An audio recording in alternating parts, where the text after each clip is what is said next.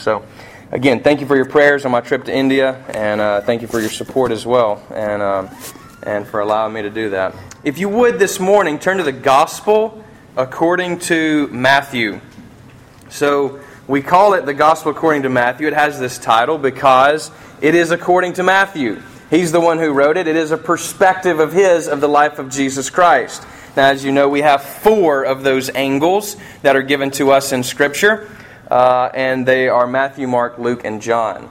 And so many have seen Matthew as a book that deals with, as we've talked about before, deals with the authority of Jesus. I mean, he begins this way. He starts talking about the authority of Jesus from the very beginning. Talking about how Jesus is the son of David. Also, he's the son of Abraham, which means he's the king of the Jews. So again, Jew would come from Abraham. King would come from David's line. And he proves both of those points in the genealogy that he offers at the very beginning of the book. And so we know that this book partly is written because Matthew really wants us to know, he wants the Jews to know that who was crucified was actually the king of the Jews, the true king. We just sang about Jesus being the king, didn't we? And here it is, right here in Matthew, he is the King of Kings. He was the true king, the promised king, the, again, son of David. So let's read these verses here. This is Matthew 9, and we're going to start reading in 18 and go to 26.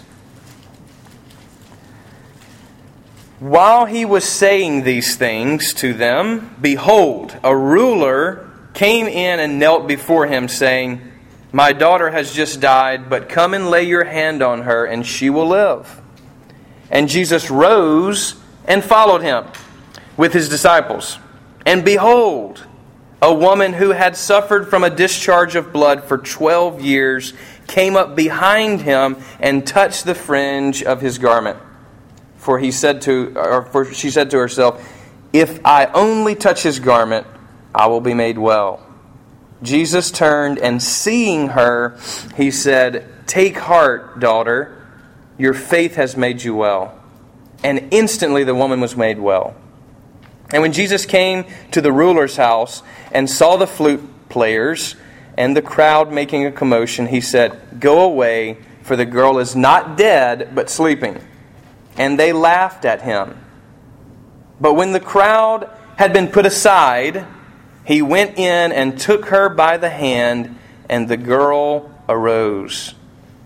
And the report of this went through all that district. Let us pray. Jesus, thank you so much for your holy word. Bless it now to our ears to truly hear, truly obey what you have to say to us. We pray in Jesus' name. Amen. Matthew was a Jew, and he knew the law. He knew it very well because he was also a tax collector. And any kind of government business would have required you to know the law. And so he knew both laws. He knew Roman law, and he probably knew, we know he knew Jewish law, but he probably knew Roman law very well too. And he's one of the witnesses of Jesus Christ in his ministry. He's one of the people who actually wrote down for us, and we still have it today, an eyewitness account of Jesus Christ and his ministry. I mean, it's how we even base our news today, right? I mean, we talk about, oh, there's a tornado over here, and we have crazy people who go and run to go see it, and take pictures of it, and take video of it to pipe it to us. Why? Because we wouldn't believe it if they didn't. There's people that stand out in the middle of a hurricane, right? And they're doing this number, stuff blowing out of me like, what an idiot! But you wouldn't believe it if somebody wasn't there to eyewitness it.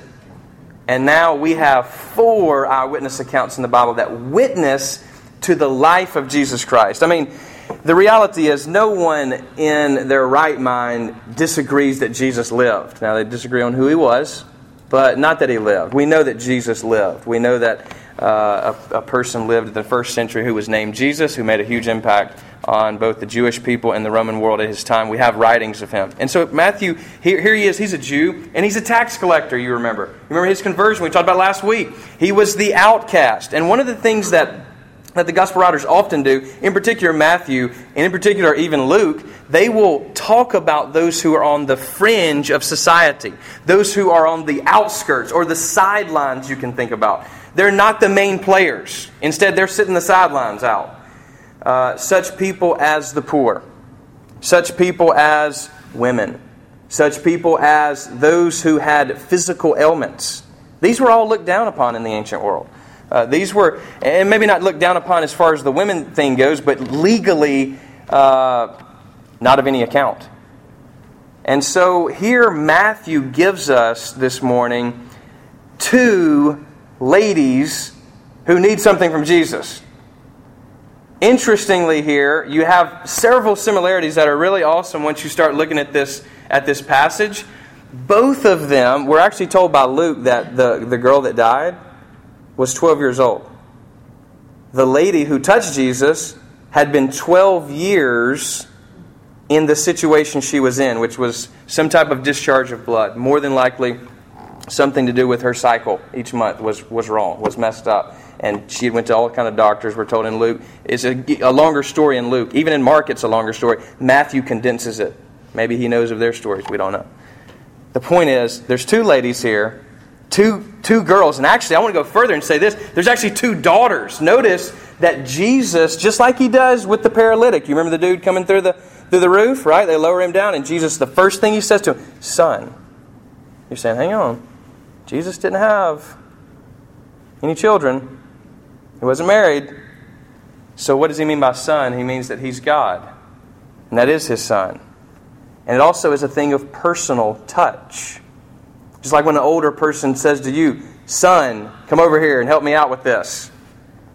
And so here in verse 22, Jesus says to her, take heart, daughter. And yet then Jairus' daughter, we know the guy's name from Luke, he also says, my daughter is dead.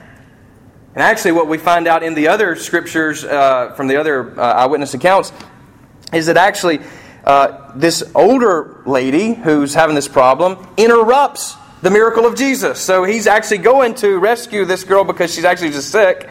And then because of this interruption, she dies in the meantime. And so you have two girls, two ladies, number 12, that's both unique, and they both need Jesus. Not only that, we have to put ourselves in the situation. You think, oh yeah, she's dead. That's not good. But for a Jew, it was doubly not good. All right, that was times 2 because when you died, you were unclean. Remember the law? You were unclean. If you had a discharge of blood, especially a menstrual cycle for a woman, you were unclean. So both of these ladies also legally, and remember, when we talk about law, we literally mean law. Like Jews actually had laws, and you were arrested if you broke those laws. And they were legally unclean. Both of them. And yet here's Jesus, who already is very popular. You remember this. As we read through Matthew, if you follow the flow of the narrative, he's already being followed around by hundreds, by thousands.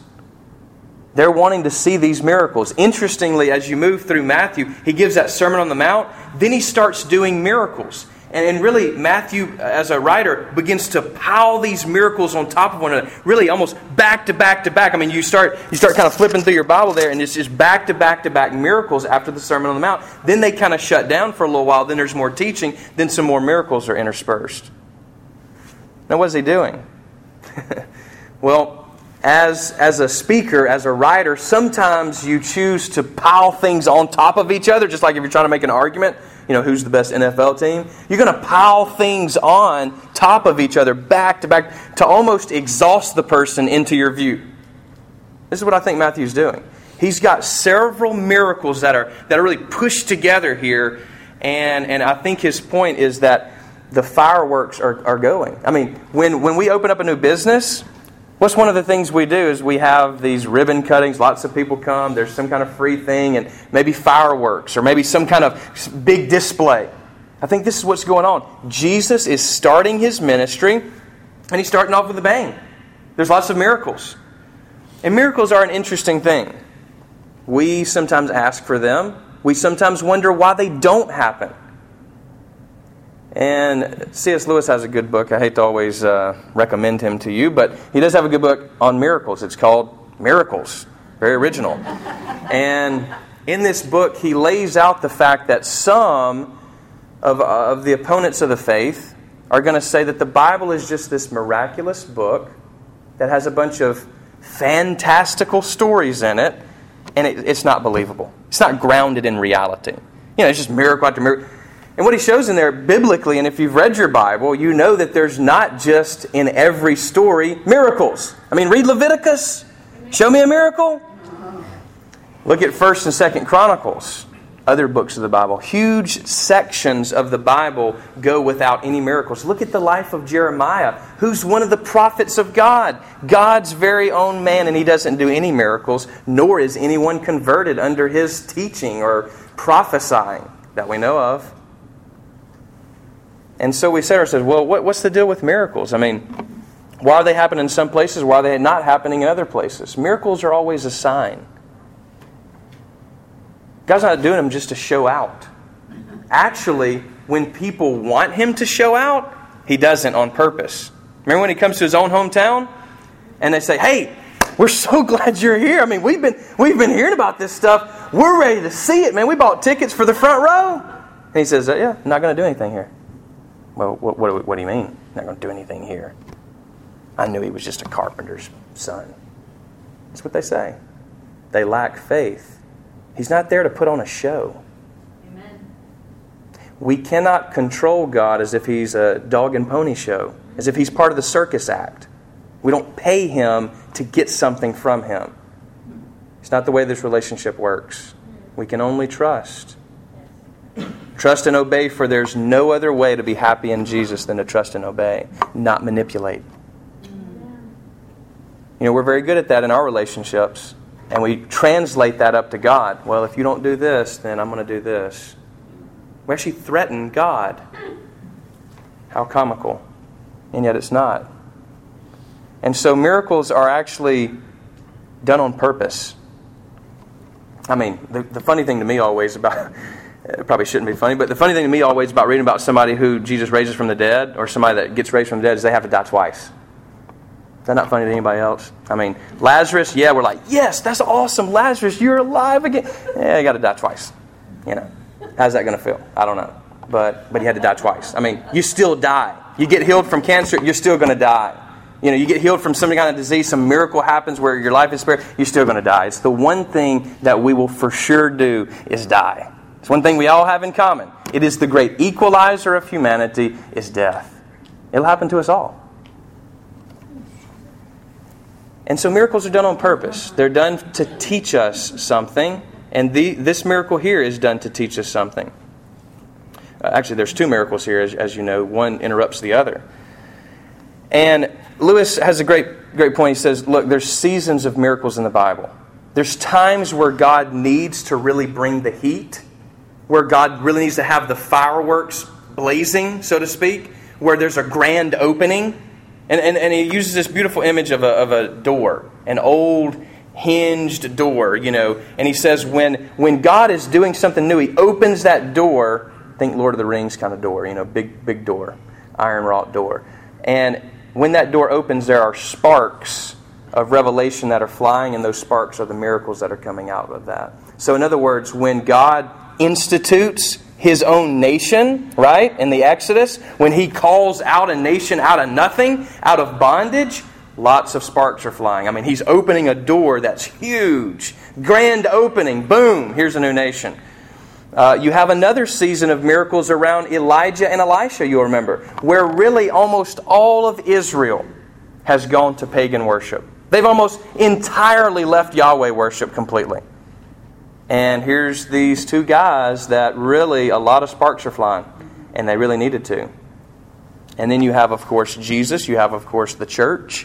When Jesus comes, lots of sparks are flying. God's doing something new. And it's awesome. It's a grand opening. His kingdom has come, right? That's what John the Baptist was preaching. It's what Jesus started preaching. And then, of course, when the church begins, lots of miracles in Acts. And it's because God, again, is instituting His church. It's very dangerous in those times to disobey God. If you actually notice, a lot of people are killed around those times when the door is opening. Because you don't get it wrong right up at the beginning. If it's very clear, if the signs are very clear, you don't get it wrong. Think about Nadab and Abihu. Once God instituted the Levitical system, the sacrificial system, they said, yeah, we're going to go get the cheap stuff. And God burns them up. Don't you think everybody else that came after them could still smell their burnt flesh and remind themselves, yeah, I'm not going to go get the cheap stuff. I'm going to do it God's way. They are lessons for us. That should be us. That should be me. If God was only fair in life, that would be me. I'd be toast. But instead, He's gracious and He's very kind and He's long-suffering with us. And so miracles are done on purpose. They're done for a reason. And in our story here, I think it's clear. These are two ladies that would have been considered unclean. And for Jesus to touch them, which one touched Him, remember, the other He touched her, that would have made Him unclean as a Jew. The little secret is, though, Jesus is not just a Jew. Jesus is also God. And when the pure touches the impure, when the living touches the dead, it can't do anything else but live. It can't do anything else but become pure. You see, it may work on us that we get contaminated, but He will not be contaminated. He is only light, and in Him there is no darkness at all. Thank you, Lord. You know what at all is in the Greek? It means at all, right? That's all it means. He is only light. He is only life. He is the resurrection. And when He touches death in our life, when He touches disease in our life, when He touches the disease of sin in our life, there's healing. There's cleansing. This is a story about healing and resurrection. Two things that we desperately need in our own life. Now, we can talk physical and ask God for the miracles to come, but there's a miracle that often happens that we never even talk about, and that is a pure heart. Amen. That's a clean conscience. That's walking blameless before God. That's walking in the Spirit. That's the miracle of miracles, and here's why. All the other miracles will be reversed by death. You get delivered now, you still die. Not in the Spirit. If He makes you alive now, you can live for all of eternity. Remember what Jesus told the woman at the well? I've got some water that you won't have to come back for more. She said, oh, that's great. And He wasn't talking about physical. He was talking about putting a river of life in her that flows out to others and gives life to all those around her. Isn't that what we really want? Yes. And yet, we're obstructed by sin. Sin stops us up like a dam. It dirties the river. And yet, the answer is always to touch Him. It's never to run away. It's never to turn away. I love this. I love this because, this would have normally been read aloud. Like all 9 verses up to today would have normally been read aloud. I mean, most of their stuff was not, here's a book. They didn't have that. It was somebody memorized it. Somebody read it to them. So you would have heard this before, which is in verse 19, and Jesus rose and followed. You would have heard rose and followed Him. Remember in Matthew's call last week? You remember that? Jesus says, follow me, and He rose and followed Him. It's literally what it says. Now it's being repeated, except about Jesus. Why? Because someone asked. When you go to God in prayer, you move mountains. Amen. You can't see that. That's why this walk is about faith. It's not about you. If we could see what we were able to do in prayer, we would be the most prideful people in the world. But instead we can't see it, and yet we do it. And God does everything by prayer. Here, He rises and follows this man to his dead daughter, who's 12 years old. And on the way, he's interrupted by this other lady who reaches out and now she knew the Jewish law that if she touched him, it would make him unclean, and yet He makes her clean because she reaches out and touches him. We always want a 12-step plan, a 3-step plan, a 3-point sermon. We want a list of things. We're always looking for a check box. We just want to check things off and then be done with it. The problem is relationships aren't like that, are they? You try to treat your wife, your husband, like a check box, it's not going to work out. I'm done with that. All right, now leave me alone. I've done everything I needed to do. It's not mechanical like that, is it? And neither is God. This is about a relationship with Jesus Christ, not a checklist. Reach out and touch Him by faith. You know what that means. Don't try to act like you don't. Do it. Faith is about doing it without being able to understand it or see it. Again, Jesus at the Last Supper, He doesn't take the Eucharist. He doesn't take the bread and say, take and understand. He said, take and eat. By faith, remember me. He knew we weren't going to ever understand it. His ways are always higher than our ways. We are not God. He is. Doesn't mean we stop learning. Just because I can't understand Jessica doesn't mean I quit today. No. Thank you, God. Love pushes us to make decisions, to love the other person, to know the other person, to make promises to the other person. It's the craziest thing in the world. When you really love someone, you want to make promises to them that bind you to them. And this is what marriage is all about. This is what our relationship to Jesus Christ is about. We bind ourselves to Him. We'd say we don't want any other lovers. In our heart, the heart, Jeremiah says, is deceitful above all things. I can't see your heart. I can see your actions. You can see my actions. We can guess. Only God knows the heart. We don't even know the depths of our corruption. But you've seen it before in your actions. You've seen it before when you've said to yourself, why did I do that? Why do I do that? Can I tell you something? There is healing available. There is good news here. Yes. 12 years she searched, but she didn't give up. 12 years! You ever struggled with something for 12 years? Keep struggling then. Don't give up. Never give up. You must not.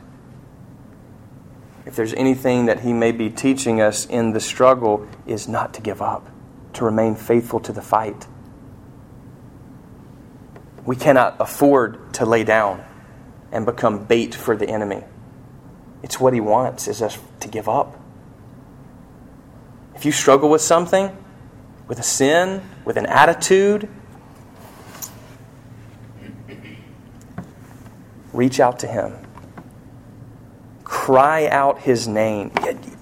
Fascinating. Matthew constantly, and the other gospel writers constantly show how the crowds will get in the way of the miracle. They'll get in the way of people getting to Jesus. You remember the paralytic? Think about him. He can't get in because of the crowds. Everybody's wanting to see. What's he doing today? We cannot follow the crowds, yes, but we also cannot allow them, not even church people, to get in our way of Jesus. Amen. Do you hear me? You say, somebody hurt me at church. Okay. Don't let that get in the way of Jesus. Somebody not treating me right. Don't let that get in the way of Jesus. Push through the crowd. Find a different way. Here, they paid people back in the day to come and mourn with you. So like if somebody died in your family, you would pay these professional mourners to come and play very, very sad songs. They didn't have iPods to play sad songs, so they had to pay people to come over and play sad songs for them and cry with them when somebody died. So apparently this group had gathered. You remember the commotion? Here's what Jesus says to them: go away. It's real nice, isn't it? Go away. He said, she's not dead, but she's sleeping. And they laughed at him. Laughed at God. But when they'd been put aside, he took her by the hand, and she arose. Don't let anyone or anything, any relationship, any job, any hobby, get in the way of you touching Jesus. Amen. Don't. There's nothing more important than Jesus. You know that in your right mind, and yet when you walk out these doors, everything else comes crashing and swallowing you. Don't let it. Secure time with him. Guard it with your life. You must know him. You do not want to get to the end of your life, taking your last breath, and then hear those words, I never knew you. You must be known by Jesus Christ. You must know him. You must reach out like this woman and touch him. We must have his healing touch to all the areas of our life that are dead. Now, Jesus, of course, is the resurrection and life. And it's interesting and it's a funny idea that in all the myths, all the epic stories, there's always resurrection. It's the craziest thing. I mean, you die and then you come back. Or like in Hinduism. Or like Krishna, he dies and comes back. Or like in Harry Potter, he dies and he comes back. Because of love, by the way. Because love is stronger than death. Because God is love. Love is not just some mushy feeling that we get when we're listening to certain songs or when we first meet someone. It's something we do. Saying that love is a feeling is like saying a flower is a smell. It produces a smell. But it's not just a smell. Neither is love. It's something we do. And then the feelings come. But even when the feelings aren't there, will we still love? When the dark night of the soul comes, everything is crashing down, we only need to see Jesus. It sounds so simple, because it is. We make it harder. The heart is deceitful above all things. It must be made new. Don't allow your heart to become hard. Saying no to God so many years can make one very, very hard. It'll get out of control. Before you know it, it'll be stronger than you are. Reach out today with the eye of faith and touch Jesus. No matter how long you've been struggling, there's healing. He is not a weak God. He has a powerful salvation, which includes His grace, which is here today and available for you by faith. You just have to say yes and do it. Stop making excuses. Stop sinning. Stop going your own way. Stop trusting in your own righteousness. And look at Him. He's here with us. And all we've done today in this service is to point to Him.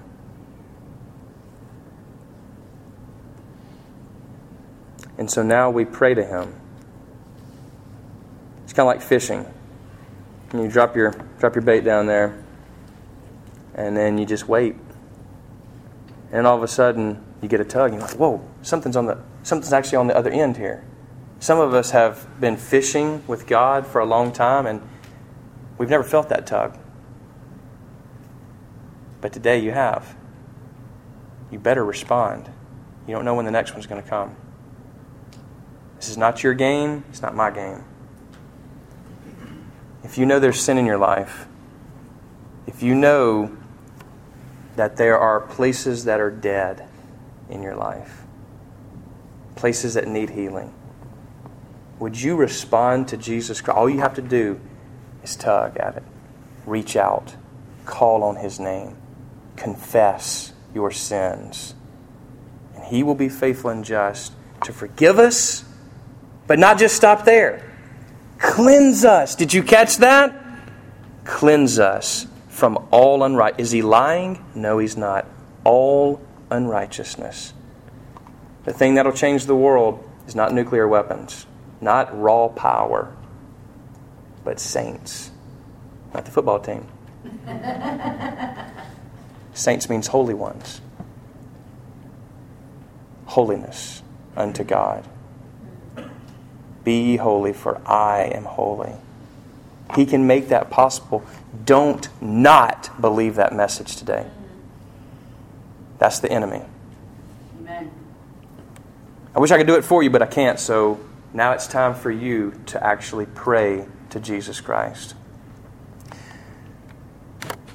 I'll ask Rachel to come, and she